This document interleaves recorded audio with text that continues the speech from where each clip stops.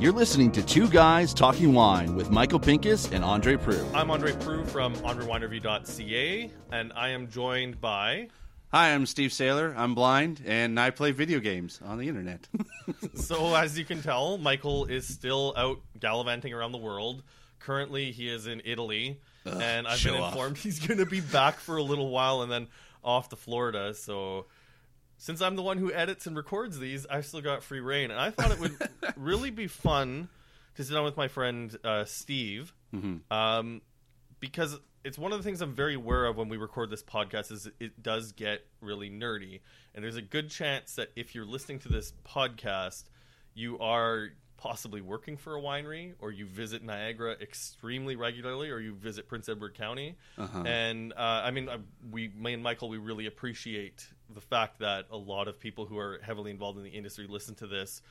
But Steve is my baseline when it comes to drinking wine. I have people over at this house often, but there's something that I've noticed drinking wine with Steve is that Steve is sort of a Rain Man for good wine. Wapner.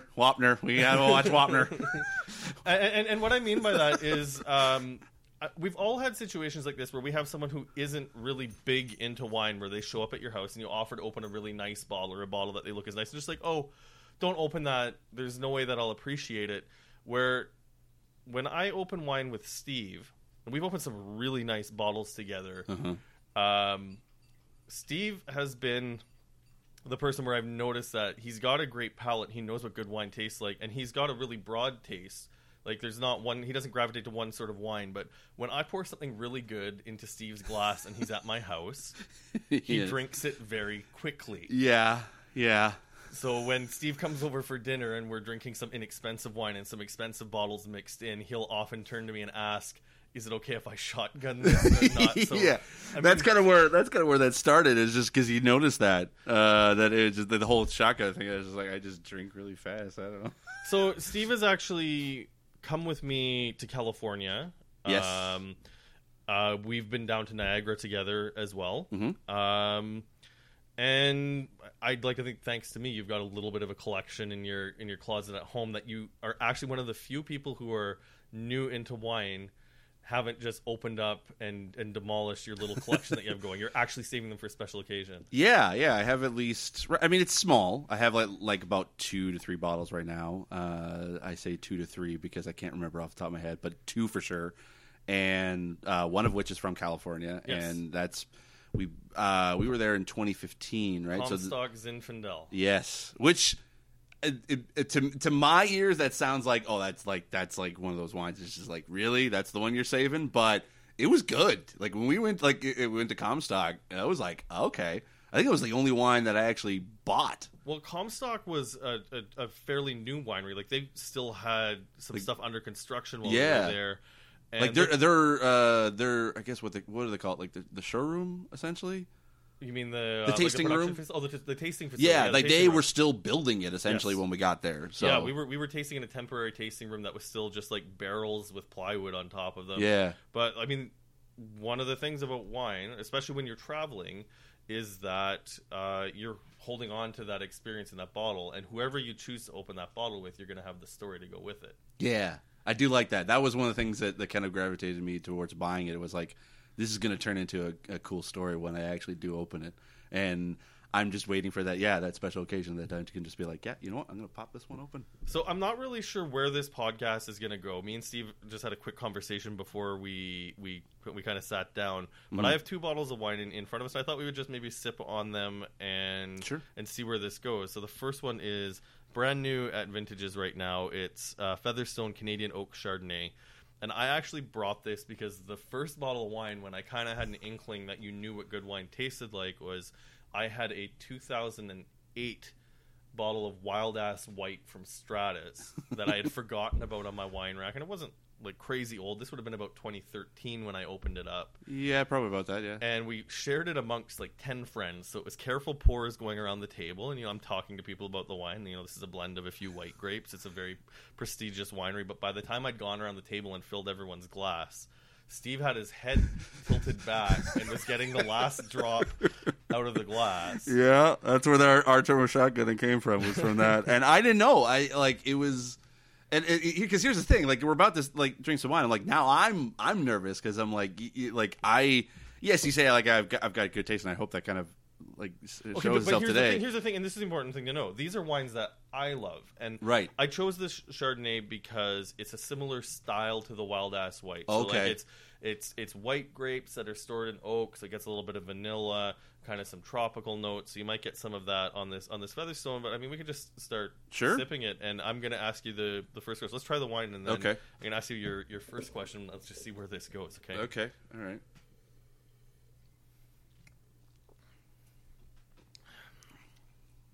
Oh, okay.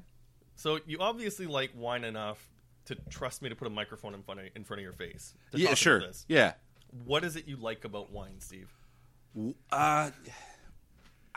know what? I don't know. It like honest, like because I prefer it more than beer.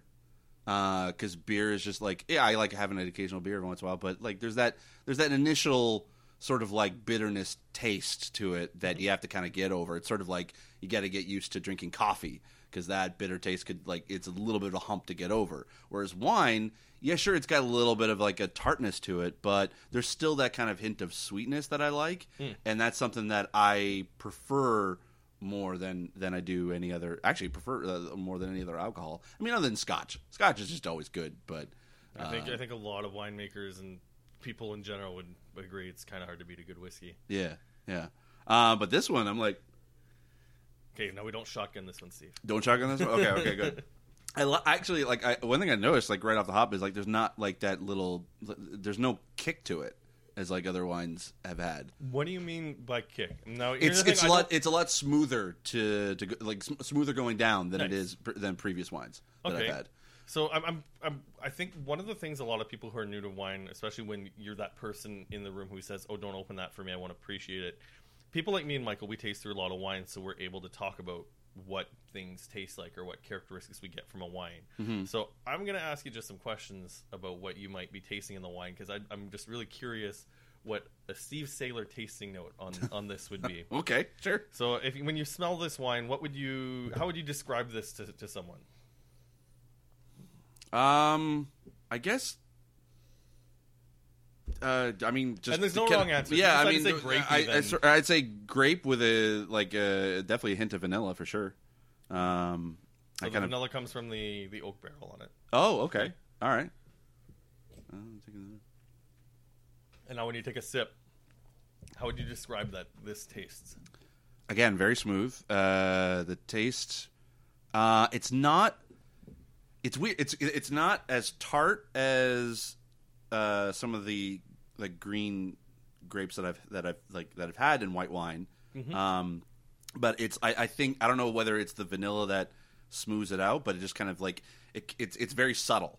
Mm-hmm. And I actually do like that, like the fact that it's just kind of like it's subtle, it's there, it's like it's not like in your face, and it's a nice like sippy wine. Like I could just see myself like just kind of sitting out in the porch or whatever and just sipping this Lord as I knows go. We've done that a few times. Yes, we have under California stars, no less. That's true. That's true. Where we drank a bottle of Ridge, Three Gorges Zinfandel, followed by a bottle of Two-Buck Chuck. Well, was it a bottle or was it a box? Because I remember it was a bottle. Oh, it was a bottle? Okay. It comes in these really cheap glass bottles. Right. That was a really, really cool night. Right. But I mean, the most important thing is, like, so I guess apart from all these descriptors here, mm-hmm. which are obviously not important to you, but do you like the wine? Yeah. Yeah, I do. Cool. Yeah. All right, so let's try. Did I get it right? No, there is no. Okay, well, okay, yeah, no, I know. I mean, the real point, the real purpose of doing this is like it's certainly not to make you look stupid. Sure, no, I understand that. Yeah, I know. I just like, but there is no right or wrong answer because people are going to taste different things out of the wine, and even Michael and I, more often off the microphone than on the microphone, we'll get into arguments about what we can taste out of this. Because I mean, to me, when I smell this. Like I get the vanilla. The vanilla is like a big thing from the oak, but if I really, really smell it, it kind of smells a little bit like banana and pineapple, like really ripe pineapple, not. Oh not yeah, pineapple. I can. Yeah, when you mention that, I can definitely smell like it's not as strong as the vanilla, but I can definitely like Yes, the vanilla feel is like whiffs definitely of that. front and center. And then on top of that, I also pull a little bit of like baking spice. If I were to open up like a nutmeg, allspice, and ginger beside each other, it smells a little bit like gingerbread spice mixed in with the vanilla. See, I don't get the spice at all. That's what's weird. The thing is, I really get the spice because when I put this in my mouth, I get a little bit of spice on the finish when this starts to roll off the back of the tongue. But I think my favorite thing that you said about this wine, though, is that it's smooth. And it's just the way this wine is made, Chardonnay made in a barrel, the winemakers generally try to make the wine so that it has a creamy feel to the mouth. And that's just how they deal with the grapes in the barrel. I mean, most people... Actually, I'd say it's probably the smoothest wine that I think you've given me. I think it's just because we haven't had wine together in quite some time. That could be true. Yeah. But I mean, we don't need to go over malolactic fermentation, but if anyone wants to Google that, the malolactic fermentation would have a lot to do with why this is smooth. I'm just going to smile and nod and pretend like I know what that meant. So I've got another wine here. Yes. This is a Henry of Pelham 2016 Pinot Noir, the Speck Family Reserve. Now, I actually have brought over Henry Pelham wines before to your house. I wish I kept better track. No, because that's the thing. It's like it's one of those. I kind of grew up near that winery. So you're from St. Catharines. Yeah. So Pelham was just like 10 minutes away from where I used to live, like off of Pelham Road. So it was kind of like the one thing that kind of stood out to me.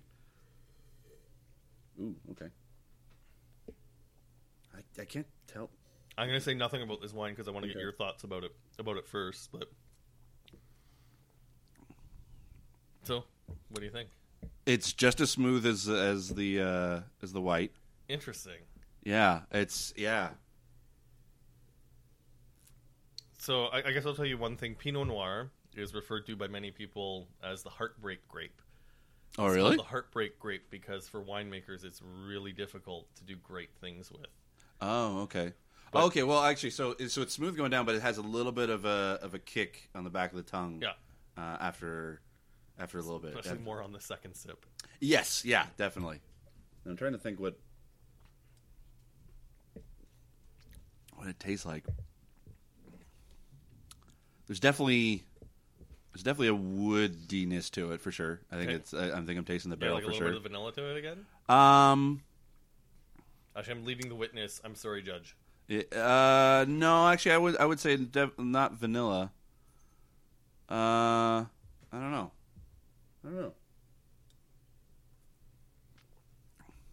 Actually, I'm going to tag it in this post on my website, andrewinereview.ca.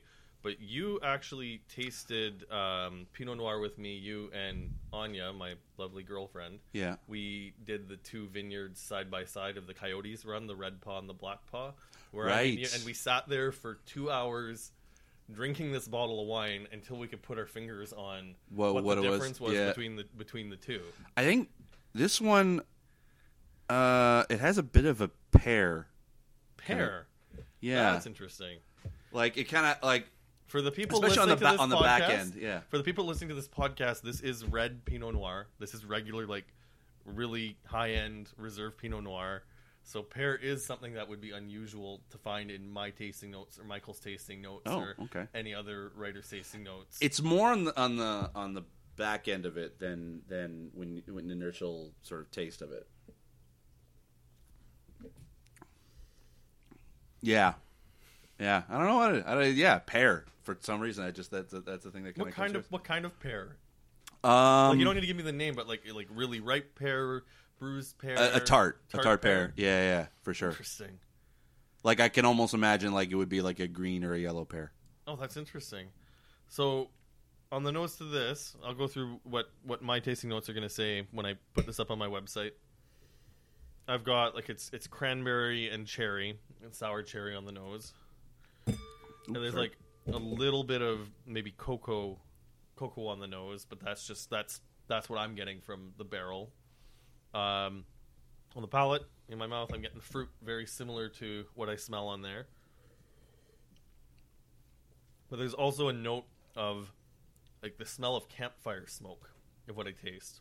That's what. Yeah. Okay. When I said woody smell, like it was more like I didn't want to say smoke because I didn't want to cook the books here. No. Like I definitely a very smoky kind of thing, especially because I just did like the what do you call this? The swirling. Yeah, swirling. Yeah, because I didn't really do that thoroughly before when I first ate. Like now the smell definitely feels like glass. Yeah, and it's definitely smoky for sure. We're about to sit down and have pot roast in a little bit, but what I'm going to do is set this bottle aside because when you say there's a bit of like kick on the finish.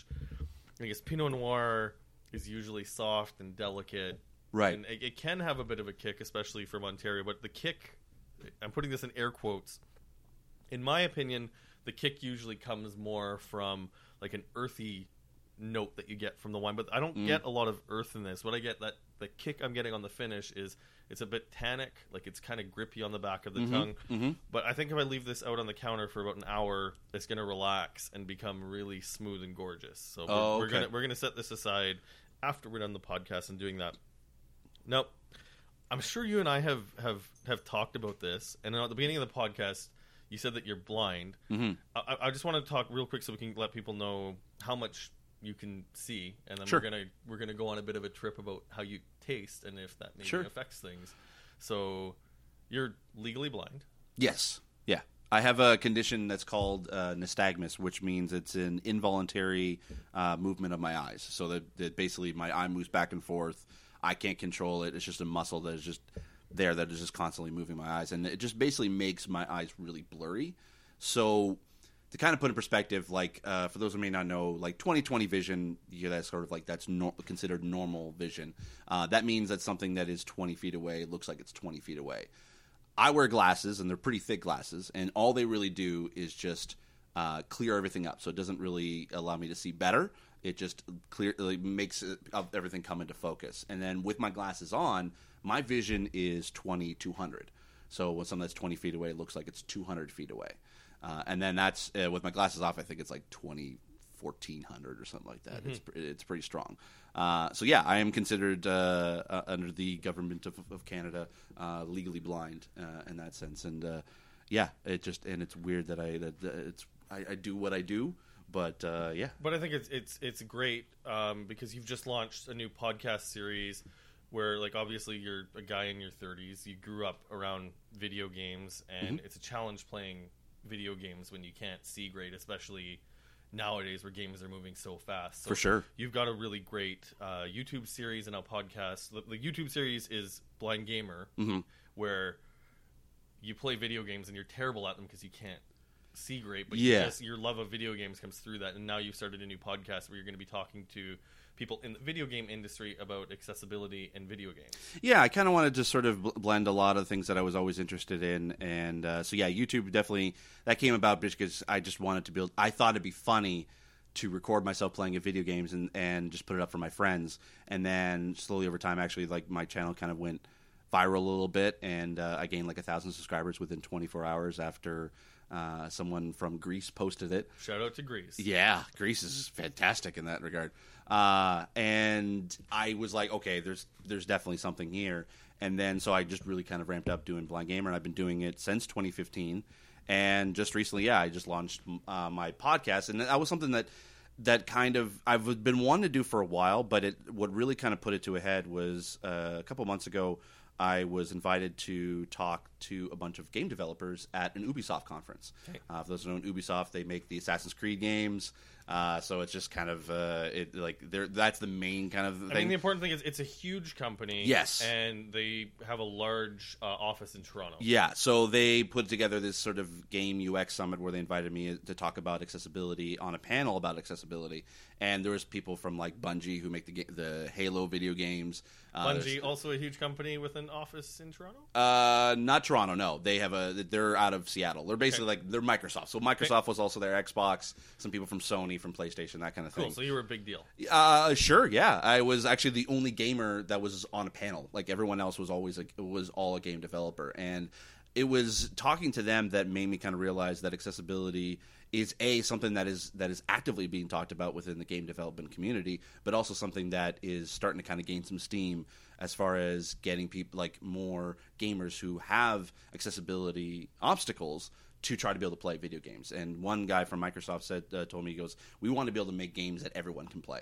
And that really kind of stuck with me. And so I really wanted to kind of showcase a lot of that and showcase some games that have accessibility built into it that I can be able to play, because I have a low vision sort of approach to it. And so, yeah, I wanted to talk to, on my podcast, game developers, not only just that are working on accessibility, but just game developers in general, and then accessibility advocates, and also just kind of some of my cool friends, too, that are just very creative, and I wanted to be able to chat with them and also talk about kind of what I'm playing, what I'm enjoying. And yeah, that's going to be a cool project. The one question I have, though, bringing this back to wine and food, because you've been blind since birth, right? Yes, correct.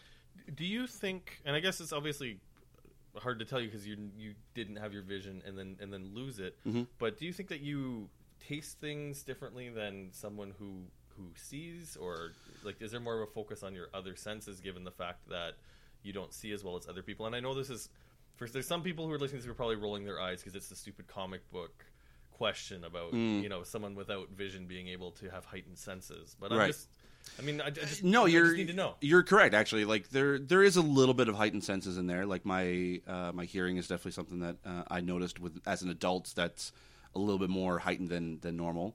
And I feel like that for me, when it comes to food and wine, texture is just kind of also a very big thing for me, because that's something that like it could, like, I don't care if it, like, if the food or the wine kind of like just looks like whatever, could look like garbage. To me, if it tastes good and also if the texture is good, it doesn't really bother me. So actually, I can eat.